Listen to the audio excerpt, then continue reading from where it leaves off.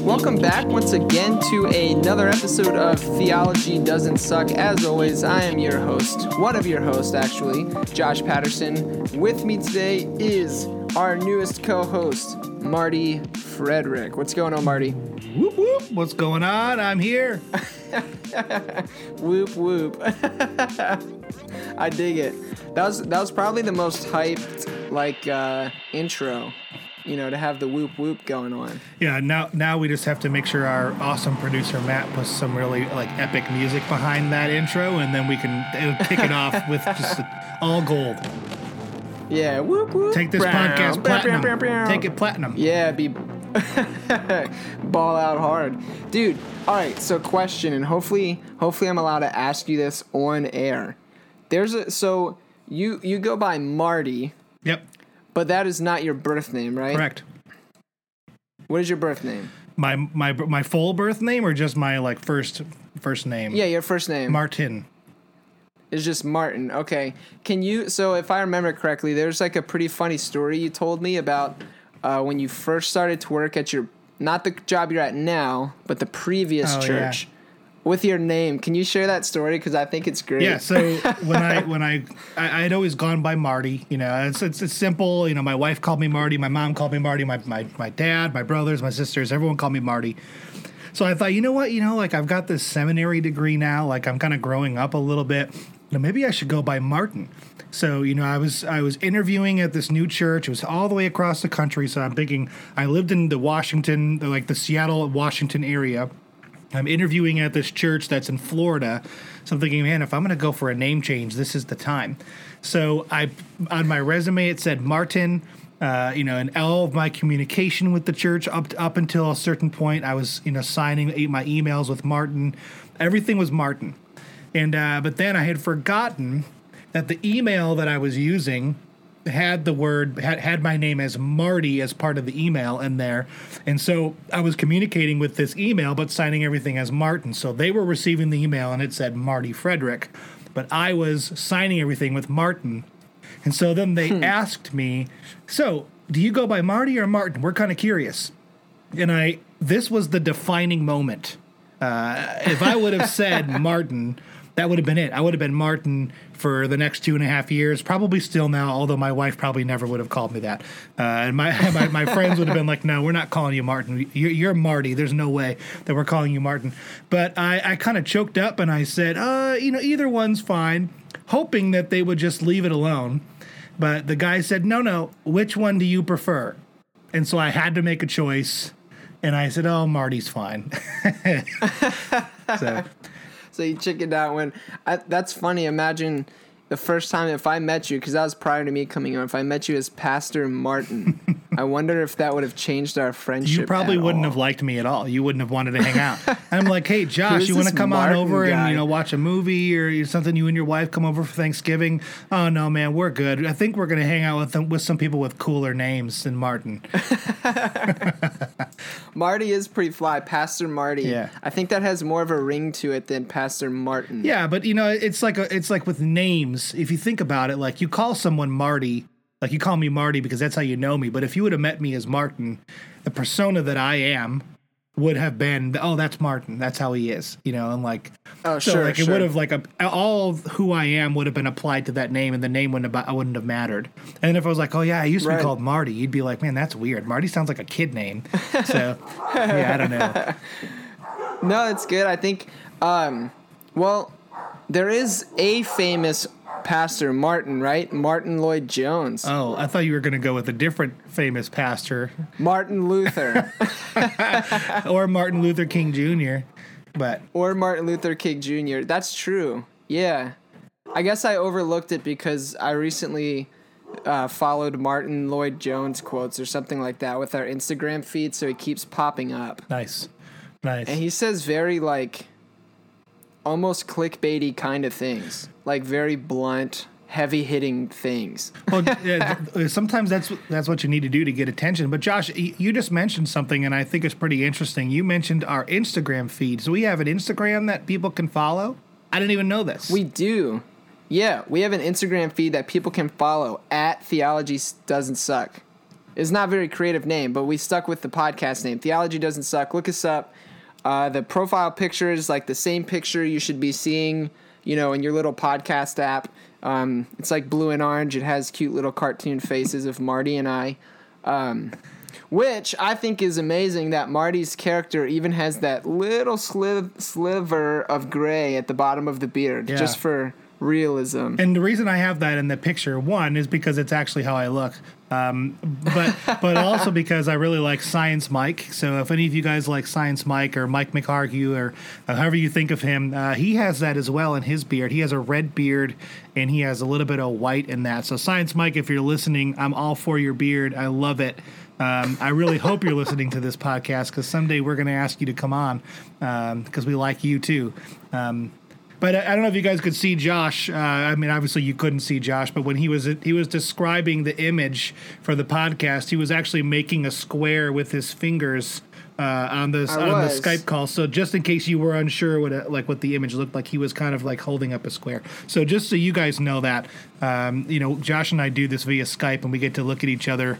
And we get to see each other doing dumb things all the time. Like there's a box from Chewy.com over Josh's left shoulder. There is, yeah. My quote unquote recording studio, aka the guest room, has been transformed into our once a box is packed, go put it in that room. And so Chewy is our dog food provider. We have our dog food shipped to our house, so we don't have to go to the store. And it's also cheaper that way because we buy bougie food for our dogs. They're on the Hills Science diet. So all you dog lovers out there, make sure you feed your dogs good food so they don't die. But yeah, that's why the box says Chewy. And so it comes in nice big boxes like that. So we always save them. So when we move, we can just, retape them up and peace out. And by the way, Chewy isn't a sponsor of ours, and neither is Science Mike. But we just like talking about stuff like this because it's funny and so and interesting because you get to learn a little bit about each one of us. Also, Martin Frederick is a sponsor of this podcast. But, possibly, the other Martins that we were talking about, I don't know that they're sponsors of our podcast. Probably not. Yeah, probably not. Or it might be cool, though. I wonder, is it illegal to say certain companies do sponsor our podcast, even if we're not getting money from them? Like, just use their name. Like, if we were like, oh, yeah, today's episode is brought to you by Chewy.com. Buy your dog food from there. It's free advertising for them. Is it illegal for us? Well, I don't know that it's illegal, but it definitely isn't ethical. But, that could be a good idea for a podcast in the future, something about ethics. So we could... we should. Yeah, that's a really good idea. Marty is foreshadowing because we just had a conversation about an ethics book that I've been reading. And if you follow us on Twitter, I've been tweeting quotes from it. And there's a high possibility that the author of said ethics book is going to come have a cool conversation with us about some ethical stuff in the future. So there you have it. Did I just let the cat out of the bag before we were ready to let the cat out of the bag? I shouldn't have done that. No, you're good. I don't think it's, I don't think there's any legal repercussions. If anything, it just gets the people fired up. Yeah, well, hopefully they get hyped. Hopefully it's enough to hear Josh and I every week, but if not, there are a good number of special guests coming up on the podcast that we're excited about, so. Yeah, and what you could do is you could perhaps vote on some people that you might like to see on the podcast. Maybe we could throw up a poll, or you guys could just email in and let us know some people that you would like to have us come on, or some books that we should read and check out, or different ideas. Vote on those things, and then maybe we can do an episode on it. I think that's a good idea. So yeah, go ahead and email us. Is our email on the website, Josh, or is that what's the best way they can get that information? Yeah. If they go to theologydoesn'tsuck.com and click on the Contact Us page, which makes a lot of sense. Yeah. Then they can contact us. There's a form there, put in your information, send it. That goes directly to the Gmail, myself, Marty, Matt, our producer. We all get it. So if you write something mean like, hey, Josh, Marty sucks, love, whoever, Marty will see it. So if you're vindictive, go for it. But if you don't want him to see it, then just DM me on Instagram. But if you want to send it to you say Martin sucks, then neither Josh nor I would know who you were talking about. But even if you say that I suck, listen, I don't find any any benefit from being worried about what anyone thinks of me. So you guys can say whatever you want, and I'm just happy to be alive. So, and that's Praise the truth. God. That's the end of our podcast for today. This has been That's the Truth with Martin Frederick. Sweet. All right, man. Well, transitions have never really been my thing. So pardon the lame transition, but we do have a topic for today that we'd like to talk about, although hopefully you appreciate Marty and I's banter with boyish attitude. Goodness. Again, bad with transitions. But I did mention something called voting. And so I think it's an extremely relevant topic, especially in today's day and age with the political climate the way it is, the way we talk to one another on social media, the way the body of Christ has been divided by politics and by various, positions about different things. So the question today, Marty, is... should Christians vote? Or can Christians vote? Might be a better question. All right. Talk to you next week. Theology doesn't suck. All right. So there you go, Marty. There's your answer. So, yeah, that's our question for today. Should Christians vote or can Christians quote? Which one do you like better, Marty? Should they vote or can they vote? I think I think both have similar connotations to them, and they obviously have different connotations, but I think if you can say should Christians vote makes a little bit more sense. Can Christians vote seems to have sort of the idea that there's something keeping them from doing it because of their faith, and I don't think that that's the truth necessarily. Yes. But I think the question should Christians vote is a really interesting question, and I think that question is deserved. It's deserved of a real good conversation around the topic. Yeah, absolutely. So, go ahead. And go ahead. After you. Oh, I was going to say, I know too, Marty, these kind of things are actually conversations you and I have had before in the past. And it's actually interesting, I think, because you and I definitely have some differences within these kind of realms, within these questions. So I think it's why it's a really good topic for today. But also, like I said, it's so relevant with just like, the heat of everything going on, like election season's ramping up again. So like, all the hot topic issues are getting blasted again from all, angles. Facebook is going wild. Instagram, the Twitter sphere, whatever is just, in shambles. So I think it's a completely, relevant topic for us to talk about today. Yeah, I agree. And so, as we were kind of thinking about what to do with this topic, Josh, you had sent over to me to kind of take a look at a chapter from a book. Can you kind of set that up a little bit? And then I think we can kind of dig in a little bit to what that book was and what our thoughts were on that. So. Yeah, for sure. So actually the book is one that if you've been listening to us here at Theology Doesn't Suck for, I don't know, I guess it's been a while now since she's been on, but actually one of our guests that we have had on in the past is Bonnie Christian, and she wrote a fantastic book. Again, I can't recommend it, more than I already have, called A Flexible Faith: Rethinking What It Means to Follow Jesus Today. And so what Bonnie did was basically she wrote a book that covered some really big questions and presents various perspectives and presents each perspective completely fairly on how Christians might answer that question within the realm of orthodoxy. Interesting. And so actually she has a chapter in her book called Should Christians Vote? She lays out for us 1, 2, 3, 4 different positions, gives her own understanding. And yeah, so that's kind of where the idea stemmed from. Again, Bonnie, thank you so much for your book. You are an amazing guest. We would love to have you again on sometime.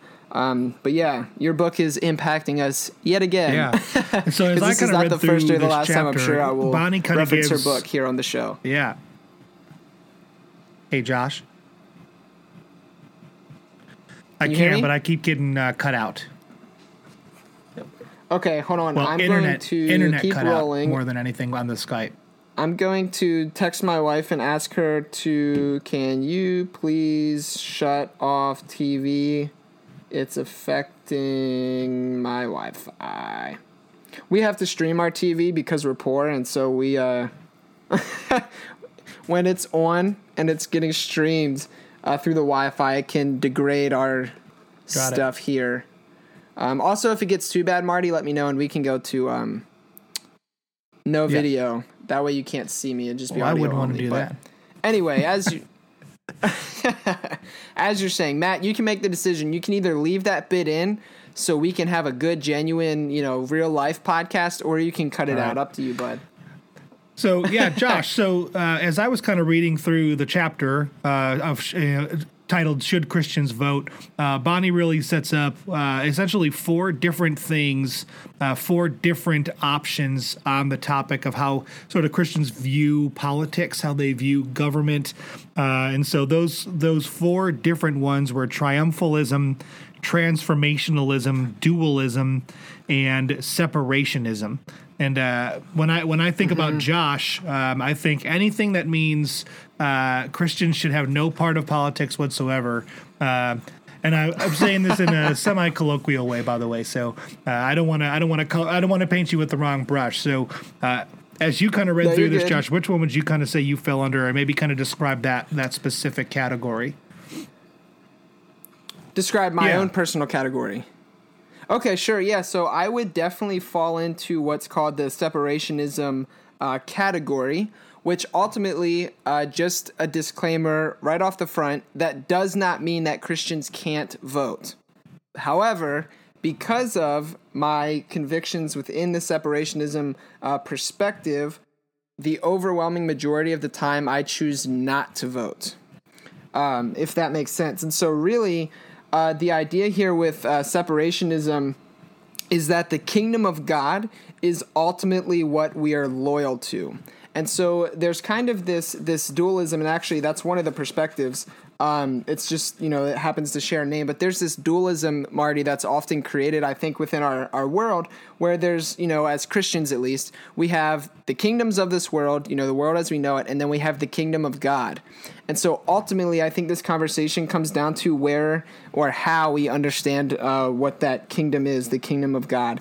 And so for me, there's these two kingdoms that are demanding our loyalty. Is it a kingdom of this world, in our case, since we're living in the United States of America, or the kingdom of God?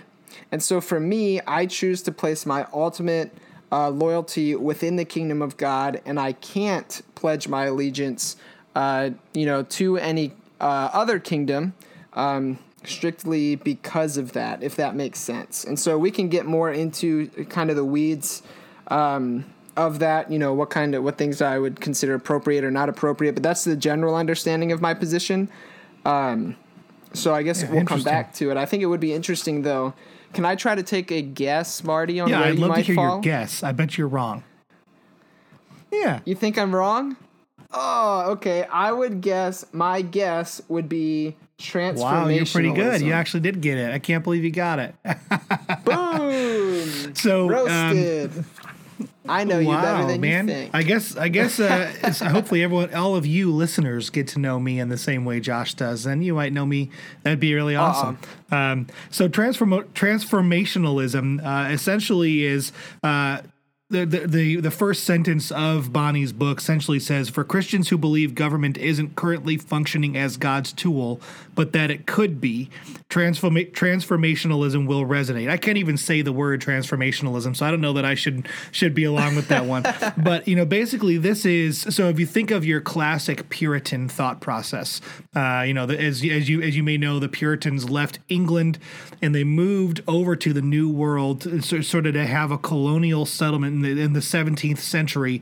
And the idea behind that was not to move and to be gone from England for the rest of eternity, but instead to go over to this new place, establish government based solely on scripture, to show the world back home that this could be possible, that government could be transformed from a secular type thing over to a scriptural type thing.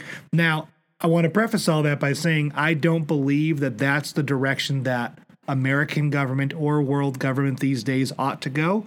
I don't believe that. I personally believe in sort of, I guess as I was kind of reading through this, Josh, I struggled between transformationalism and dualism. Only just because I was kind of thinking about the idea that like I do think that American and just general world politics does play an important role in the society of our world, and part of what as I kind of think through these things, I say, like, should Christians vote? Absolutely, simply because of the fact that, if we don't vote, there are going to be others that will vote, and our voice, albeit a small one, doesn't necessarily get the voice to kind of put the people in place that we think are going to make the difference and make transformations to our world and to our society as we kind of see fit. Now, I want to preface all of that. Well, I want to back up all of that by saying, I realize that not everybody sees the world that I do, the way I do. And so it becomes difficult to see the world, I think, solely that way for me, just because I know that there are so many people out there, even in my own family, that don't see the world the same way that I do. And so to kind of say, oh, well, this is my position, take that with a grain of salt, listeners, simply just because of the fact that my position necessarily shouldn't affect you to want to do it just like I'm doing it, but just more so to hear kind of, oh, okay, this is kind of one of those other positions. Sure. Yeah, no, I think that's really good, Marty. Thank you for breaking that down. And then would you like to how about this? I will, just so our listeners have a general idea, and then we'll go back to, your and I position. Maybe I could break down dualism, since I already kind of mentioned it, and then would you like to drop it like it's hot on triumphalism for us, just so people know those perspectives, and then we can kind of talk about how we differ, why we differ, and things like that. Maybe some implications.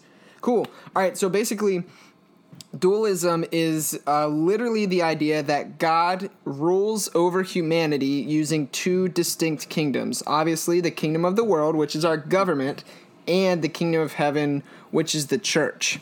And this position was definitely, and the book alludes to this, points out, this is where Martin Luther kind of fell on things. So this, I don't want to make an overarching stance for Reformed people as a whole. And Marty, maybe you can speak to this since you worked in a Reformed church for some time.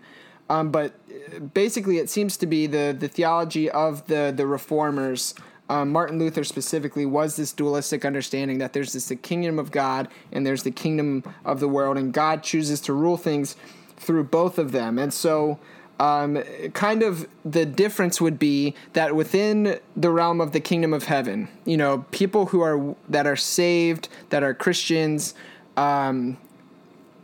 they have to utilize things like peacemaking with each other and, following, rejecting violence towards one another, all those kind of things, being meek, peaceful, and generous, towards each other. But that's only for within the church. Outside of the church, however, that's a rubbish way to rule things, as this position would say. And, things like violence and all that kind of stuff can be justified as a worldly government. Otherwise, Martin Luther went on record to say if governments didn't use violence against each other, bad people would devour each other. And so trying to rule a whole country or the world by means of the gospel is like herding together wolves, lions, eagles, and sheep in the same pen and expecting the sheep to survive. Loving your enemy is good for church, but catastrophic for government. And so that's the dualistic perspective. Interesting. I have some qualms with that, Marty. Well, it's closer to your your own position than mine. So it is, but I would attack that position rather strongly, actually. Well, don't attack me, bro. No, I won't attack you.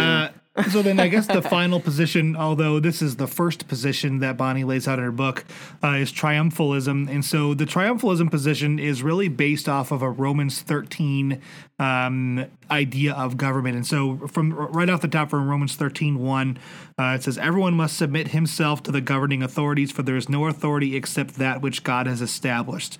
The authorities that exist have been established by God.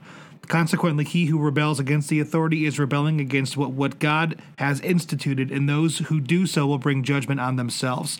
So the idea that this Romans 13 position is essentially almost. I mean, I don't want to. I don't know that it goes as far, but almost in sort of like a monarchical kind of way, where you're looking at society as in essentially God will simply place someone into power, and so no matter who that person is, whether they agree with your personal view of politics or not, you simply need to get on board with what they're doing, fall in line with the way that they believe and the way that they think, and then to simply just be on board with that. So as you kind of work through, and so the last paragraph of triumphalism says, as for voting, historically triumphalism flourished under governments without elections, but this positive view of the state suggests that voting and working for the government are good things. So as we kind of think about like a triumphalism viewpoint, you would kind of be willing to say, I don't care if it's, Donald Trump as the president or Barack Obama as president. That's my president, and I'm going to support them 100% no matter what their stances are, full well knowing that maybe a month before that you were dead set against one or the other until the person was actually voted in. And then you say, okay, I put all my eggs into this person's basket now, and I'm fully on board. Almost kind of, I mean, I don't want to paint it in a negative light, but almost in a blind sense of sort of like, God has put this person in place, so I'm just on board no matter what. Yeah, and I think, and maybe this is a harsh critique, but I also think it's completely true, and maybe you feel free to disagree with me, Marty, but it seems to me that when people take a triumphalistic perspective, it's when their specific candidate is in office.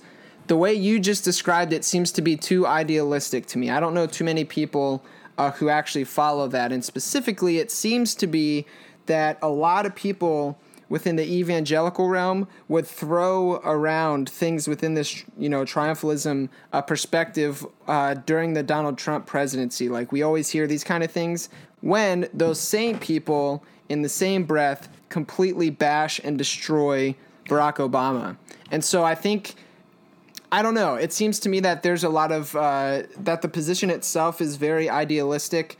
I have some other qualms with it as well, but I've never seen it actually carried out fully and truly as stated, within the how you just stated I would bet that that's probably true, but I would also bet that there's probably people out there that do that, and they specifically do that more so because they're maybe in a position of small leadership where they want to encourage those that follow them to kind of be in the same boat.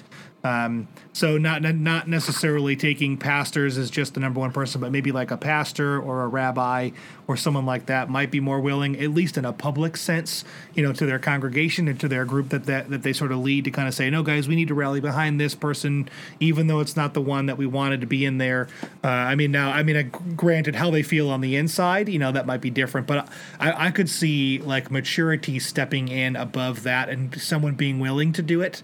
But I think it's tough in today's day and age, simply just because politics is very, very, very divided. And so, it's particularly now where, you can't be on board with this thing if you're on board with this thing anymore. And you can't, two different topics, that don't even really necessarily correlate, if you're a Republican, you've got to feel this way. And if you're a Democrat, you've got to feel this way. And I feel like there's been ways to kind of break those barriers down, but I still think there are people that kind of think that way. So I think it's tough. I think specifically about some Christians, and I know we're not going there in this podcast, but, if you're a Christian and you oppose abortion and there's a Democrat that becomes president, many of you probably feel like there's just no way you could ever support this specific person simply just because of their belief on abortion. And so I think that there is that, Josh, and I think that this triumphalism thought process, it seems like it's the best. It seems like it ought to be the way we should go.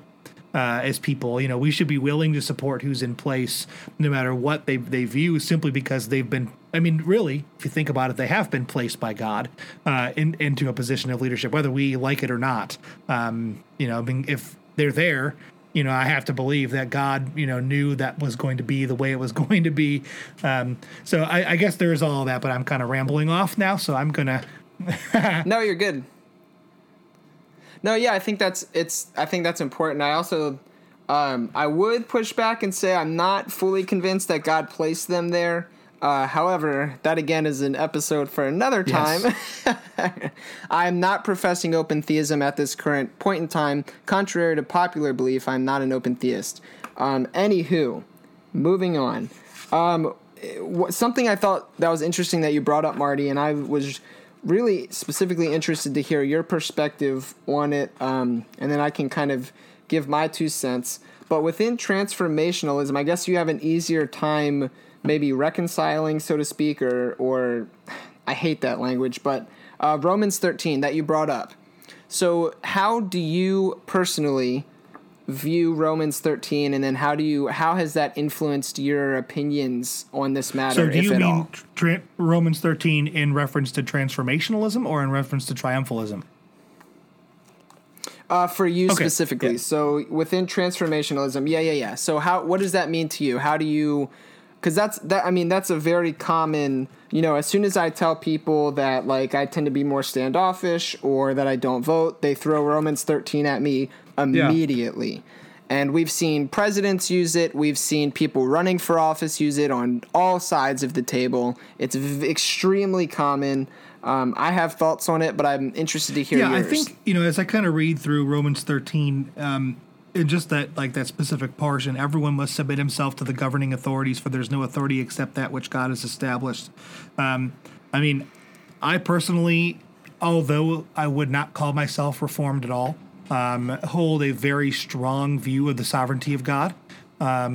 And so I would read that verse. Everyone must submit himself to the governing authorities, for there's no authority except that which God has established, and say that is absolutely true. My personal belief, there's no, I would say, as I think about, the different presidents we've had, but even just going on a local level, going down to like your local mayor, or like maybe someone that's like a commissioner of some type in your city, or whatever your city government, however that's sort of put together.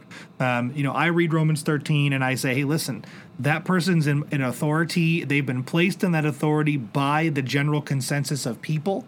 And I have to believe that general consensus of people obviously are not all going to be followers of Christ. There's just no way. I mean, we know that to be true statistically, but also just, if you pulled 100 people in today's society, all from the same town, the chances of them all being Christ followers is 0. And so when I think about, that, right. I say, okay, does that pose a problem for me that God could be working through people who aren't followers to put the person in place that he believes needs to be in place? And that doesn't pose a problem for me at all, just simply because of my view of his sovereignty, and knowing that in my view of Scripture and my view of God, that, I am a pastor at this church that I work at now because God placed me here. Sure, I applied, and sure, I went through the process of, interviewing and visiting the church and being a part of that, and that was all a real thing. I did those things as a human being. I physically went and did those things, but when it all comes down to it, I'm not here because I did something great, but instead because God wanted me here for a purpose. And I kind of think about that similarly along that line. In the rest of verse 1, it says the authorities that exist have been established by God. And so just real quick, as I read I'm reading out of the NIV, and this is the NIV study Bible, and at the bottom it says for Romans 13:1, it says, "Are there times when we should not submit to the government? We should never allow government to force us to disobey God. Jesus and his disciples never disobeyed the government for personal reasons. When they disobeyed, it was in order to follow their higher loyalty to God. Their disobedience was not cheap. They were threatened, beaten, thrown into jail, tortured, or executed for their convictions. Like them, if we are compelled to disobey, we must be ready to accept the consequences." And so that's kind of the opposing side for me. And, as I think about, just to take a really simple metaphor and to boil it down, when I leave from my very secret, undisclosed podcast recording location to go back to my house, when I get to my house, along the way, I'm going to have been faced with many opportunities to either obey the government of the county that I live in or to disobey the government of the county that I live in. And you know, a number of different ways. If I text at all while driving home, if I make a phone call, which is not legal in my county to be on the phone while driving, if I speed, if I blow a stop sign, if I run through a yellow light and I'm not halfway through the intersection by the time it turns red, but instead I'm like barely across the line and the light turns red, I've broken the law. You know, these are not the types of things that this study Bible is talking about, where it's like a personal, you know, I'm driving home and I'm breaking the law because I just really want to send that one final text to my wife. Yes, I love you too. I can't wait to get home. That is not what they're talking about. What they're talking about is, you know, if the government of our country all of a sudden started to say, if you are a Christian and you profess in your faith in Jesus Christ as your Lord and Savior, you are no longer allowed to own any type of cell phone whatsoever. You're no longer allowed to own a computer. You're no longer allowed to own a Bible or any of those types of things, because if you do own those things, you're breaking the law, because the high supreme ruler of the land has said that no Christians can own these things. I would have a choice to make, you know, because one, being a part of this podcast, I believe helps a lot of people. And I believe a lot of people can listen to this podcast and say, oh, that's an interesting. I can't believe that this is the topic I was just having last night with somebody. I wish someone would kind of flesh this out more. You know, should Christians vote? Should Christians be a part of that? You know, be a part of this? And there's a lot of problems with Christians looking at voting just on a basic level. And now they're talking about this. So if I couldn't own a computer and I couldn't own a cellular phone to talk with Josh and text with Josh and, you know, set up all these things, and we could have communications about this podcast, and I couldn't own a Bible, I would have to draw the line there and say, I'm okay without a computer or a phone. I guess I could figure out, I could write him a letter, right? But the Bible would be the one thing you telling me I can't own that I would be willing personally to break the law over. So again, hello, you know, CIA, if you're listening to our podcast and watching our Skype feed, I would break the law if you told me I couldn't own a Bible. So just putting it out there. You stick it to the That's man, right. Marty. I'm not going to let them take my Bible away from me. So I think about that just for me personally, is I think about the way that looks is, you know, is in connection to transformationalism. I think that, you know, that was a big setup, I realized. So I'm glad you all hung with me. And if you didn't, come back. As I think about that in connection to transformationalism, that I think about how we can be willing to be a part of what our government is trying to do. And we can do that in a number of ways. We can do that by voting, as the very simple, easy way to do that is, you know, listen, if there is a politician that is going to run for office, that is going to stand for the things that you are wholeheartedly convicted about, then, and you decide you're not going to vote for that person, you know, you're taking away an opportunity to stand up and say, no, I stand for this person because I've been praying about this, and, you know, I really feel strongly about this specific topic, and I believe this is the person that I ought to, you know, stand behind, and so I want to make that public. And so that's one way. But, you know, another way that I think a lot of people kind of miss with this transformationalism thing is there are a lot of people who would be really good at politics that don't get involved in politics in any way. And so you do not have to run for Congress of the United States of America to be involved in politics. You can run for something in your city. You know, you could be you could run for mayor. That'd be a pretty big accomplishment. But you could also run for other things. Maybe, you know, like comptroller, or, you know, it's just a really weird word, by the way, comptroller. I don't know. I'm sure they could have come up with a different word for whatever they're trying to say. But I bet you in your specific city or in your county or in your school board or some sort of ways, you could be involved in politics and you could make a difference personally rather than simply leaving your vote to chance. And so I think as a transformationalist, when I think about voting, I think the only issue that I personally have with voting, where I've kind of been like, oh man, should I vote? Should I not vote? I don't know, has been like, if I vote, how much value does my vote count as? So when I lived in Massachusetts, next question. When I lived in Massachusetts and I would vote one way, you know, I had to sit back and say, you know, is my vote going to count? And I remember voting in Massachusetts at an undisclosed time, I'm not going to tell you when, for a Republican person running for president and saying to myself, I live in one of the most liberal states in the country. Does my vote mean anything? And so there is that idea that like you're hoping your vote will be something that can help go and transform things. So what I would call people to do is, instead of just voting, vote and get out and make a difference personally. Vote and go and do something in your community to make a change that you see is right, and then kind of see what goes from there. And I bet, as I segue over to Josh would agree with that last statement. Right on. Yeah, so I do think it's interesting that within the realms of local politics, I think if you are going to vote, that's probably your best bet as far as effectiveness or impact, because you are voting for something that is literally within the community that you are living in currently. Yeah. And I do think if you are going to vote, local politics is probably actually, if I were to get super into it, that probably would be where I focus, because that's going to have immediate impact on the church I'm working at, the community around me, et cetera, et cetera. But for me, what I think is really interesting, and again, this is going to come down to, here's going to be a difference, Marty, within the Romans 13 bit. It's interesting because we talk about authority. And also, for people who've been listening to this podcast for any given amount of time, this is going to be an extremely Josh thing to say, especially when it comes to my reading and understanding of the Bible. Jesus says in Matthew 28, verse 18, it says, and this is ESV, it says, and Jesus came and said to them, all authority in heaven and on earth has been given to me. And so that's the authority that I choose to tap into, is the authority of Christ, of Jesus, that influences how I read the Bible. That's where I say things like, hey, I don't read the Bible flatly. I think Jesus' word is better than Moses' word, for example.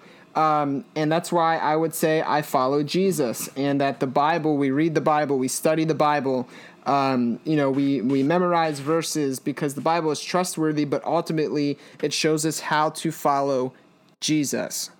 And so I preface everything with that. That is a huge, huge part of why I think and feel the way that I do. But also this is another thing right before I get into my understanding of Romans 13 that I would like to point out.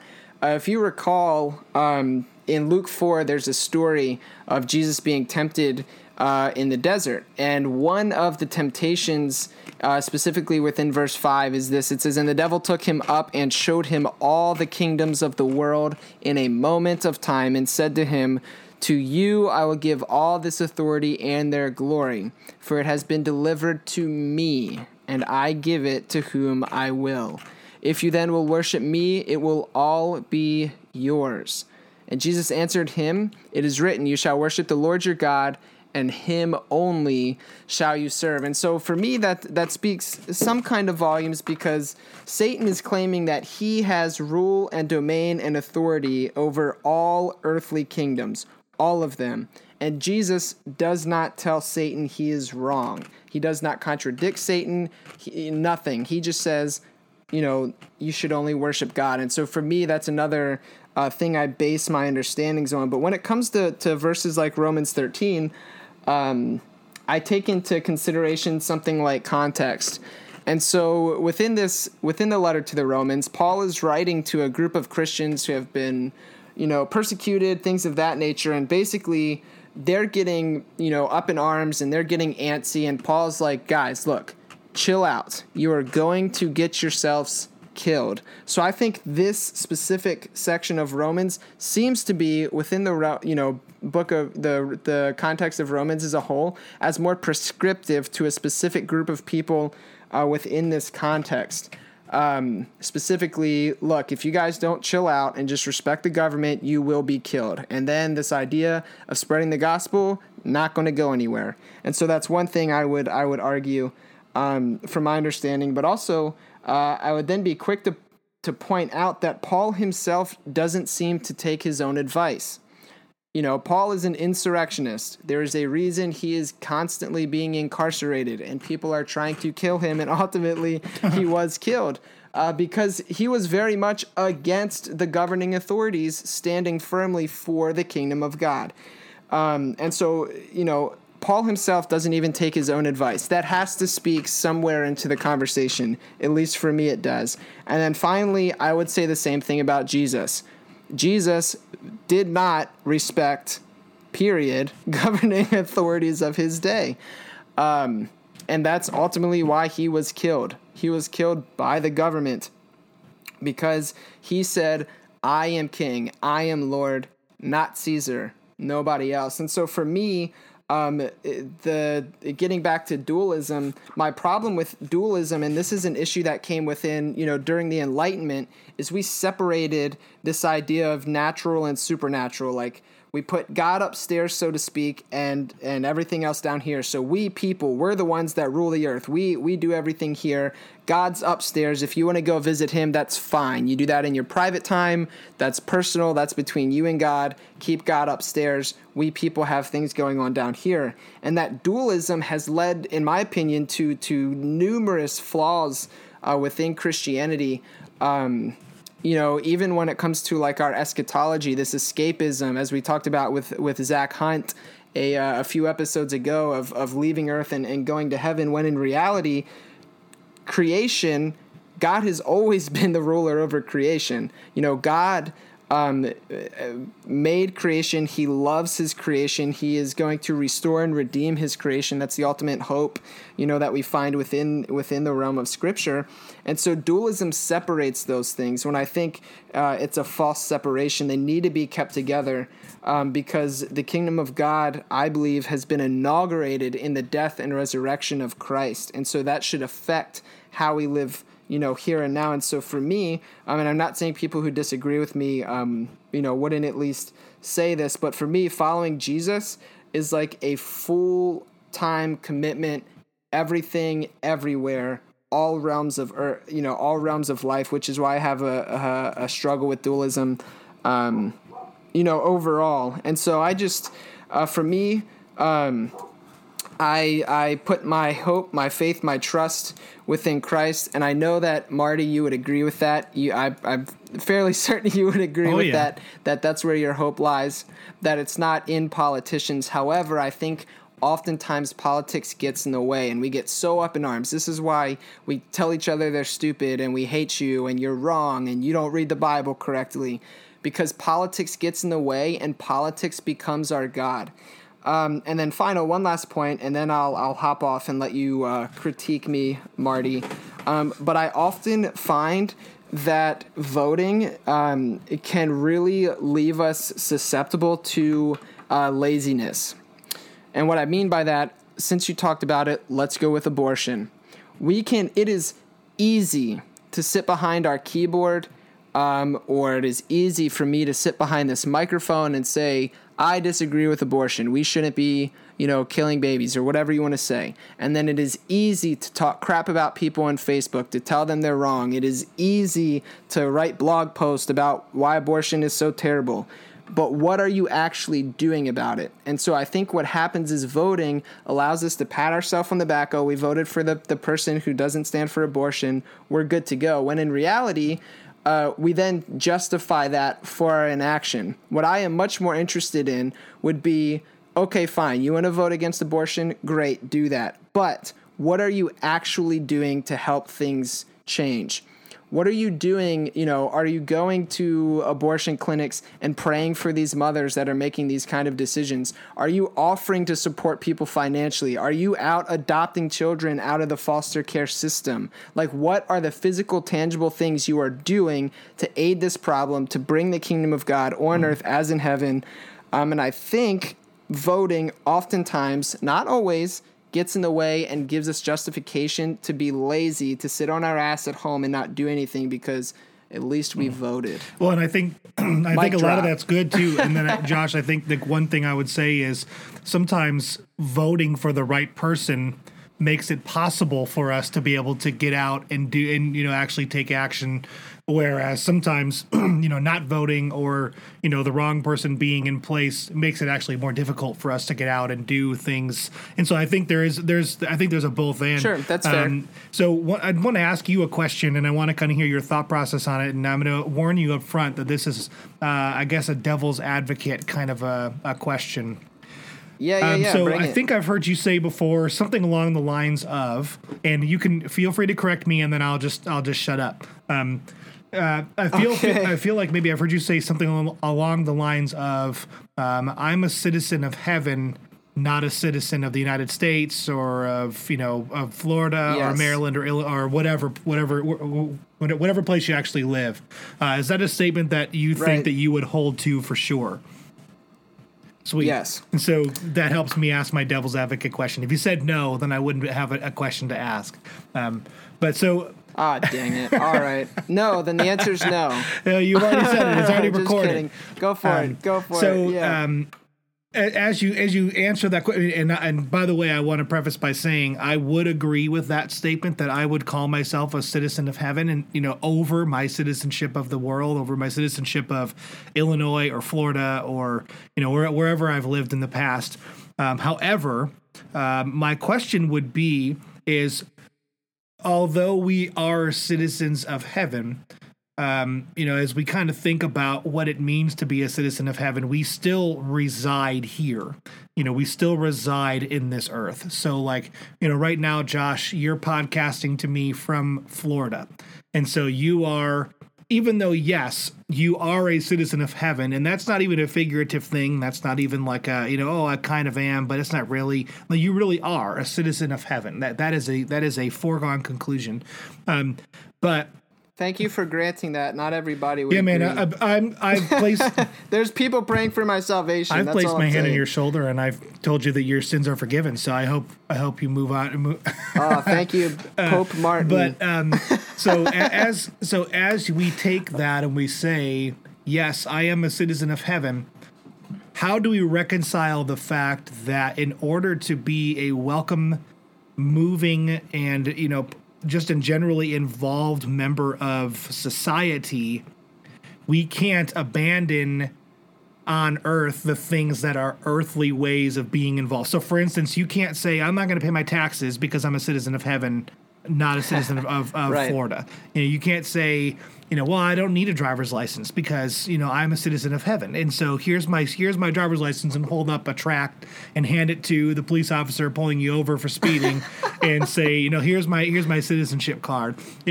How do we reconcile that as believers in your view of that? Because I think it's in my mind, I begin to see sort of this paradox that's difficult to resolve. To say, I'm a citizen of heaven, but I would hold that over my citizenship of the earth, simply just because when reality sets in, it doesn't work for us to just simply say, oh, I'm a citizen of heaven. It's sort of like saying, oh, I prayed about it and it's totally good, and at least that's in my mind. Like, oh, I got sick last night, so someone prayed for me. I'll get better soon because of their prayer, but I'm not going to go to the doctor and then find out later on, oh, well, I actually never actually got better, and now I'm dying because all I did was pray. And we've seen that happen, where people have said like, oh, we're not going to take our kids to the doctor at all. We're only going to pray over our children. And then those children die, and then those parents get placed in prison because they didn't utilize the things, So in my viewpoint, the way I see it, they didn't utilize the tools God gave them to be good members of this earth. So while they're here, taking care of the things while they're here, so that they can actually make it to heaven, and but also bring others with them. So I guess that's more so. So how do you reconcile that thought process personally? Sure. Yeah, that's a really great question, Marty, and I appreciate that question. I think what I need to preface the question by first is saying, a lot of times when, and I'm not saying you think this way, Marty, I'm not 100% sure how you think about this, but for me, when I say I'm a citizen of the kingdom of heaven, I don't mean that when I die, I am going to a place called heaven. I fully and wholeheartedly believe that the kingdom of God is a present reality that is right here on earth currently. However, it is not a fully realized kingdom. That's why I would fall within the realm of eschatology. People called me, I'd fall into the category of realized eschatology, meaning we're not fully realized that the kingdom of God is here, but it is not complete yet. The complete kingdom of God will be when heaven and earth are, joined once again, when the New Jerusalem, comes down, when God is with us, and he'll be our God and we'll be his people, and the presence of God will fill the earth like waters the sea, and, we'll be with God again. That's the fully realized. So it's this tension of an already not yet kingdom. So what I'm seeking to do is live out the reality knowing I belong to this kingdom of God. What does heaven, this idea, if you had to think about heaven as a place that you just go to when you die, what happens in heaven? How can we bring those things here on earth now? And I think Jesus inaugurated that, and through the power of the Holy Spirit, we are able to continue the work of Christ. Christ says that we're, going to go on to do greater things than even him. And I think that means he is going to empower us, that he is going to continue working through us to do great things. So I would preface it with that I believe the kingdom of God is right here, right now. Not fully realized, not perfect, but it is present. It is being inaugurated, and we have a role in helping to bring that in, which ultimately will be completed by Christ. When that'll happen, nobody knows. Yeah. Anywho, I want to preface it with that. And so then I would go and I would speak to something like the words of Christ. Give unto Caesar what is Caesar's, but give unto, God what is his. Which the funny thing about Jesus saying that is like, yeah, sure, fine. Caesar wants taxes, give it to him, but ultimately everything belongs to God anyway. It doesn't matter. And so I think that government is, I would call it an evil, but I would call it a necessary evil. I'm not convinced that anarchy is the greatest thing in the world. I think that the government exists as a worldly thing to keep people in check, to help, I think that government exists for a reason. And so I don't have a problem with those kind of things, and also it helps me be a better contributing member of society. It helps me be a better witness of Christ if I'm not just out being a, douche all the time, like speeding or, not paying my taxes or whatever. Contributing to society is a positive thing, because I think we are called to community as Christians, and caring for others around us, whether they're Christians or not. All of those things are really important. And then I guess hopefully this is helpful as well. I like the metaphor of an ambassador, like this idea that we are ambassadors of Christ. And so if you, Marty, somehow became an ambassador for the United States of America, to New Zealand, you wouldn't. Yeah, to New Zealand. All right. You would represent the U.S. You wouldn't go to New Zealand, become like a big-time New Zealand flag waver, get super involved in all their politics, start doing all this stuff, because that's not the place you represent. You're an ambassador there. You are seeking you're seeking some kind of relationship there, and ultimately, hopefully, seeking peace. But you aren't in New Zealand, you're an American. And so for me, since I believe the kingdom of God is a thing that is here and now, I'm an ambassador from that kingdom that happens to live in the U.S. So I'm an ambassador to the U.S. I want to do things that make society better. I want to help contribute to things that are positive. Since government, in my opinion, is a worldly evil, I don't think Christianity can be brought about through the use of the government, especially not because ultimately how the government operates is through the power of the sword, the power of violence. And Jesus very clearly taught us that his kingdom is not spread that way. He said, oh, trust me, if this was a kingdom of this world, my people would have kicked your ass already, Caesar. Trust me, but that's not how we roll around here. Jesus ruled as a servant. Wait, did he actually say that? I can't remember. Did he use those specific words? He said, yeah, and then like that talking donkey was like, "Hey, don't bring me into and this." Shrek was like, "I'm over here." And Jesus was like, "Sorry, my bad." Shrek was like, "Yeah, that stubborn jackass, beat him up. Come on, Jesus." That's exactly what happened. Precisely. Yeah. Google it. I'm sure you can find a YouTube video that Jesus posted. Jesus hanging out with Shrek and the donkey. But Yeah. But hopefully, I mean, I know I said a lot there, but hopefully that at least gets at part of what you're asking, Marty, because does that make sense? I don't want to separate myself completely from society because I think that's not helpful, because then you can't bring the kingdom of God. I just think that specifically through government is not the best way. So you would say that your idea of your metaphor of being an ambassador rather than like a direct, specific citizen would negate your desire to vote living in a specific place. So along your lines, if you were an ambassador to New Zealand, you wouldn't necessarily vote in the elections of New Zealand. You would, however, probably still vote in the elections of your home country. Just your home country, in your metaphor, being a citizen of the kingdom of heaven, there isn't an election ever because that person's going to be Jesus that person's is king forever, of course. But is that kind of a fair statement? You are the only king forever. Yeah, I think that's fair. I don't know if I've fully thought about the metaphor to that extent, but I think that seems to make sense to me at this current point in time, at least. Because I think that's a helpful fleshing out of that. Yeah, and so because as you were going through that before you got to the ambassador part, you had made a statement where you had said I am eager to be a member, like a good contributing member of society, and I think a lot of people attach voting to being a good contributing member of society, and I think for me a lot of that. As I consider, okay, should I vote? I remember, when I first became of voting age, many, many, many moons ago, my thought process was, well, I've never even done this before. How do I, what do I do? What should I do? And I remember the very first election I could vote in. I actually didn't vote, but it wasn't for some, big, existential reason. It just, honestly, I just forgot to register to vote, to be honest, and I just didn't do it. It was my coming up on my senior year, or I was finishing my senior year, and I was just about to turn 18, and so they were offering, obviously, where you could register to vote in advance, and then if the election was going to fall after your birthday, but you could register now. You could kind of do it early.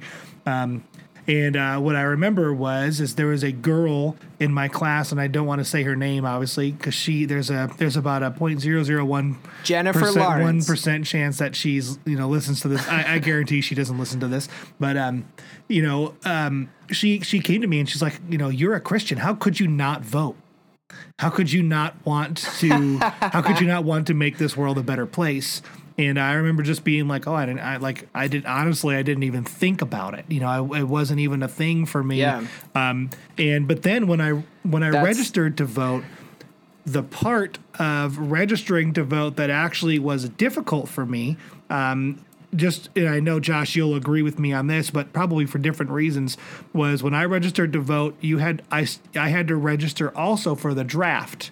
To be a part of the military. And, I had no idea if that was ever going to be a thing, if I'd ever actually need to, be drafted into military service. I know that a lot of times, especially over the last couple decades, the draft hasn't really been a thing. They haven't ever had to actually use the draft for any purpose, but just putting my name on a piece of paper saying I would be willing to go to battle in the event that I was needed was scary, I think, for me, just as an 18-year-old guy, here I am, I'm going off to college to be a music major, and I want to play music for a living, and you're talking about wanting to put me in battle, and I'm kind of thinking I'm sure this card could be used much better on somebody else who would actually be equipped to do this mentally and physically. Sure. And so as I just kind of thought through that was more so my thing when I went to actually register to vote. Oh, I also need to register for the draft as well. And that's, wow, I never even considered that. I didn't even know. No one said anything about that. So what held me back almost was there was this overwhelming amount of pressure. Oh, you've got to vote. And it was, instead of it being hey, listen, let's talk about voting. Let's talk about why it's important. Why here I am explaining it to you. Here's why I think it's important to vote. It was just this, I can't believe you wouldn't vote. Just sort of almost this negative energy towards, if you don't do this, you're a terrible person. So Yeah, like you imbecile. Right. So coming, heathen. So coming from me, Marty Frederick. This is the Marty Frederick. I'm going to put my stamp of approval on this statement for myself personally, just to sum up our whole episode. For me personally, I would say, if you're a Christian. And you're listening to this podcast and you've ever wrestled with the idea of should I vote? Or maybe you've never wrestled with it ever. And you just kind of are sitting here saying to myself, I don't know if I ought to vote. I don't think it even matters. And you're saying, wow, Josh is a big idiot. My personal Marty Frederick stamp of approval, I'm trademarking that, by the way, it would be to go out and vote for the person that you see would not only most well fit your convictions. So if you were sitting in their chair, you personally could say all the same things that they're saying with a straight face and stand for those specific things. Go out and vote for that person. But as Josh kind of alluded to earlier, don't let your pencil filling in a bubble in a voting booth or clicking on a computer screen at the voting booth like it is now, don't let that be the last step you take towards advocacy of specific things. Because I know for a fact, if you are just gung-ho on women's rights and like, man, I want to stand for women's rights. I want to stand up for women. I feel like women are being just overly attacked in today's society. There's dozens and dozens and dozens of advocacy groups that you can become a part of. And it's not just giving $5 a month from your bedroom either. You can actually become a part of this and actually go out and stand for those rights for real. And I honestly believe that specific action will do so much more than casting your specific vote on a ballot. However, I think both are important. And I think if we do both, it's not so that we can say we voted. It's so that we can say, okay, I'm standing for this specific candidate because I'm standing in line with this person. I follow and adhere to those things that they're saying. And on top of that, I'm going to go out personally and take action because here's what I stand for and here's what I think is most important. And so that would be what I would say to do. This is my personal thing, so you can take this as you want and you can hear what Josh's personal would be. But what I would tell you to do is go out and vote, but don't stop there. Go out and vote and get involved in the issues that are the most important to you. And then don't stop just by getting involved by giving some money, but go to rallies, go to support meetings, go to, as Josh was saying earlier, go to abortion clinics and find out how you can help beyond just shaking someone's hand and giving them a smile. Don't be that person that's willing to stand outside the door and tell everyone going in and coming out that they're wrong. Be the person that goes inside and meets those people where they're at and forms relationships with those people so that you can actually change them and change their hearts from the inside out, not just, and I'll also say, don't go just to change them. Go to be in relationship. There you go. I was about to push back on you for that, Marty. Yeah, don't go just to change people. Don't make them a project. And go there so that you can say, I want to be a part of these people's lives, and I want to change their lives for the better, and I want to help them see, maybe they've made bad decisions and bad choices, and so now I can help them make good choices and decisions. Or maybe somebody hurt this person in a really terrible way, and I can help bring them up out of the dust, and I can help bring them out of the filth that they're sitting in, the metaphorical filth, that they can come out of that and they can find love and they can find it in the place that they never thought they'd experience it. So get out and vote, get out and be a part of what the vote that you pledge actually stands for. Don't just stop at the vote, but go and actually do something about it. Right on, Marty. Sweet. Well, yeah, I guess I'll wrap up with my concluding remarks, and I guess I'll put my stamp of approval on it. My opinion might be changed differently down the road. I'm always open to new things. Anyway, one thing that you said that that situation you brought up where that girl said, "You're a Christian, you have to vote." As soon as somebody says you're a Christian, you have to do this. That bothers me. Me too. Not that they're always wrong, but. When somebody says that kind of thing to me, the first question I would ask her is why? Where are you putting your hope that as a Christian I must vote? Now, I'm going to leave that as a rhetorical question. You can answer that for yourself. That is a question you individually, as a listener, me, myself, Marty, anybody, has to answer that question first. where am I actually putting my hope?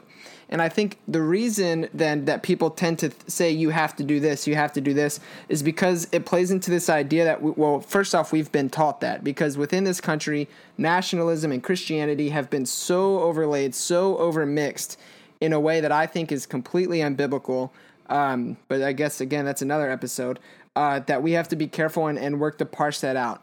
But also it creates this tribalism in us. Like, we get the sticker and everyone posts on Facebook, I voted, which is fine. I'm not bashing people for doing that. But what you're doing is you're identifying with yourself a group of people saying, I am with this tribe because I did these things. And so tribalism, I don't know if it's always helpful. Nationalism for sure isn't. And I think the specific kind of tribalism that we're breeding within that realm is the tribalism is nationalism.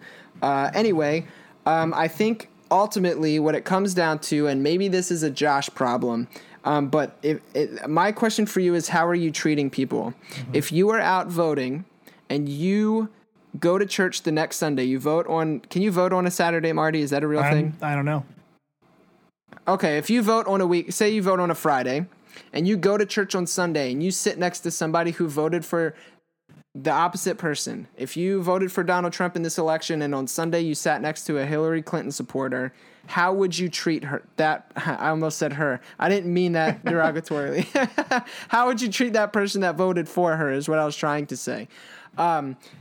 Or vice versa. If you voted for Hillary Clinton, how would you treat that person that voted for Donald Trump? And I think if you can't treat them as a fellow brother and sister in Christ, that you can't respect them, that you cannot love them, that you do not have hatred towards them, if you can't do those things, then maybe you shouldn't be voting, because how you are voting is affecting how you treat other people. And anything that gets in the way of how we treat others, how we love people, is a problem.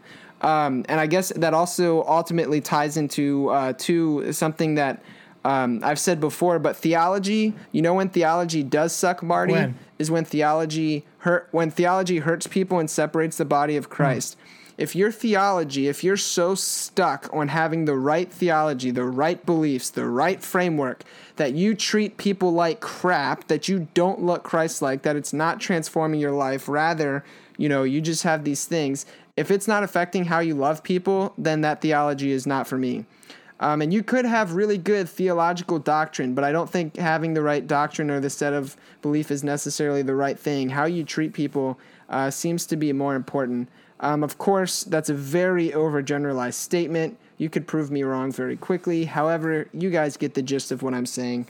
And then finally, Marty, just something that you touched on a little bit. You talked about voting for somebody that you could fully endorse.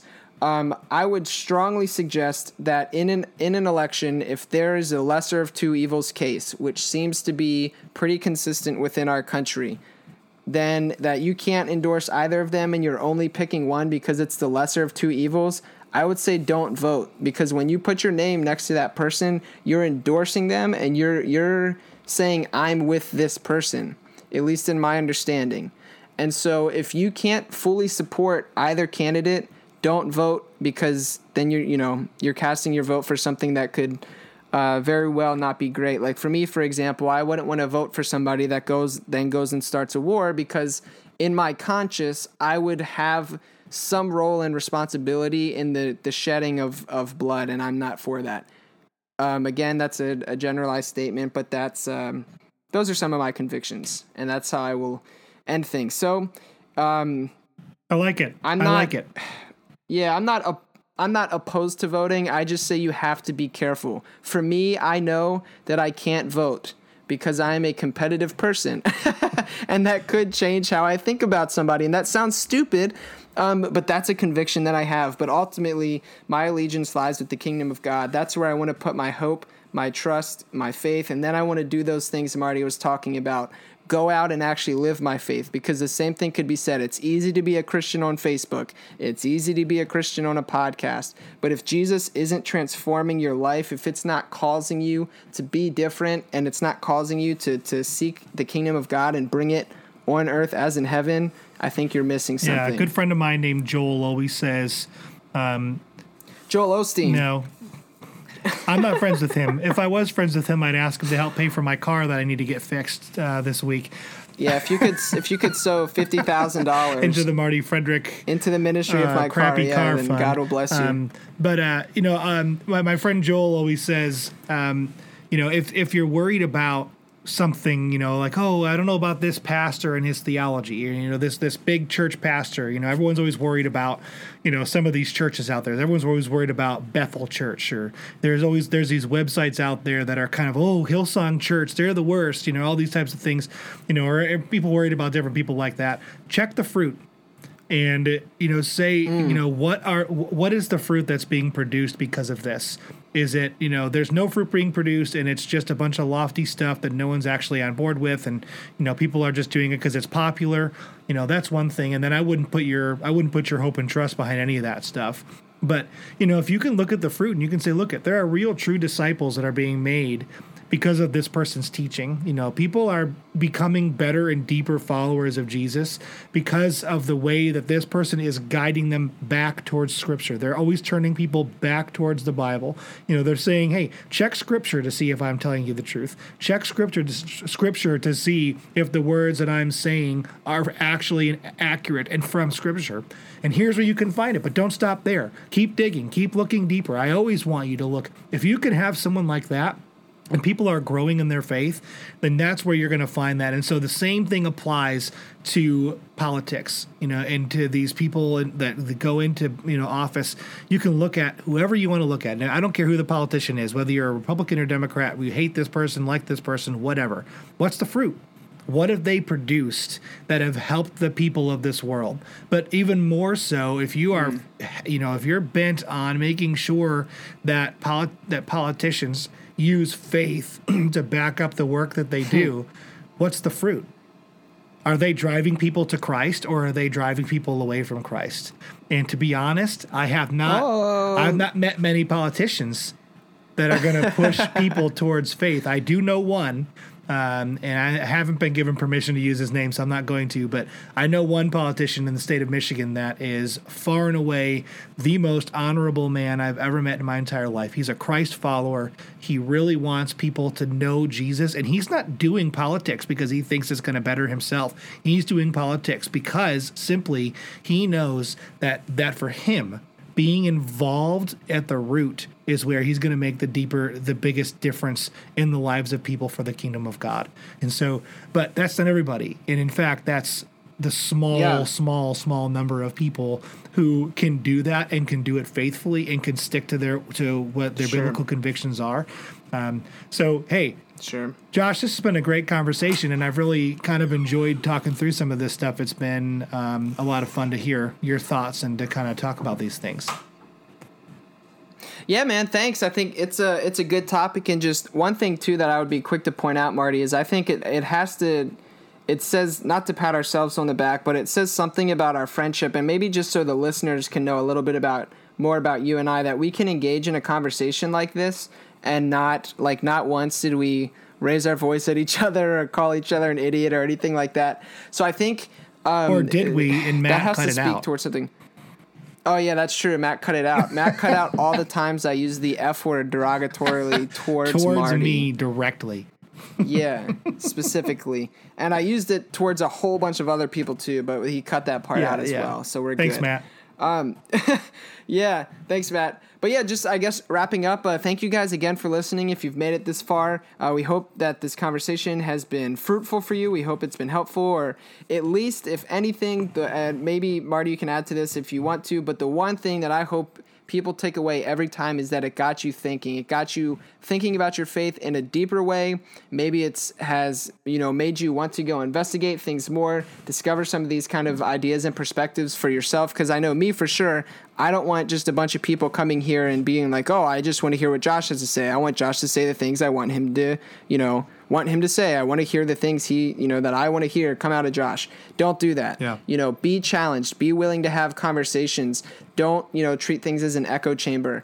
That's the whole point of our podcast. So hopefully you were challenged, hopefully either by myself or by Marty. And then, like we said earlier, we have a Twitter feed. You can find us on there. You can find us on Instagram at Theology Doesn't Suck. We have a Facebook discussion group. If you search up on Facebook, the Theology Doesn't Suck discussion group, it'll show up. There's a cute little question there. Answer the question. We'll make sure that you can get involved in that. We're really trying to spark that and get that going. It's been a long process. We're still learning, but hopefully by you joining, it can be something greater. And then if you have questions, complaints, comments, whatever, want to get in touch with us, go to our website, theologydoesn'tsuck.com, and use the Contact Us page. Anything else, Marty? Go Blackhawks. Go Caps. Peace out.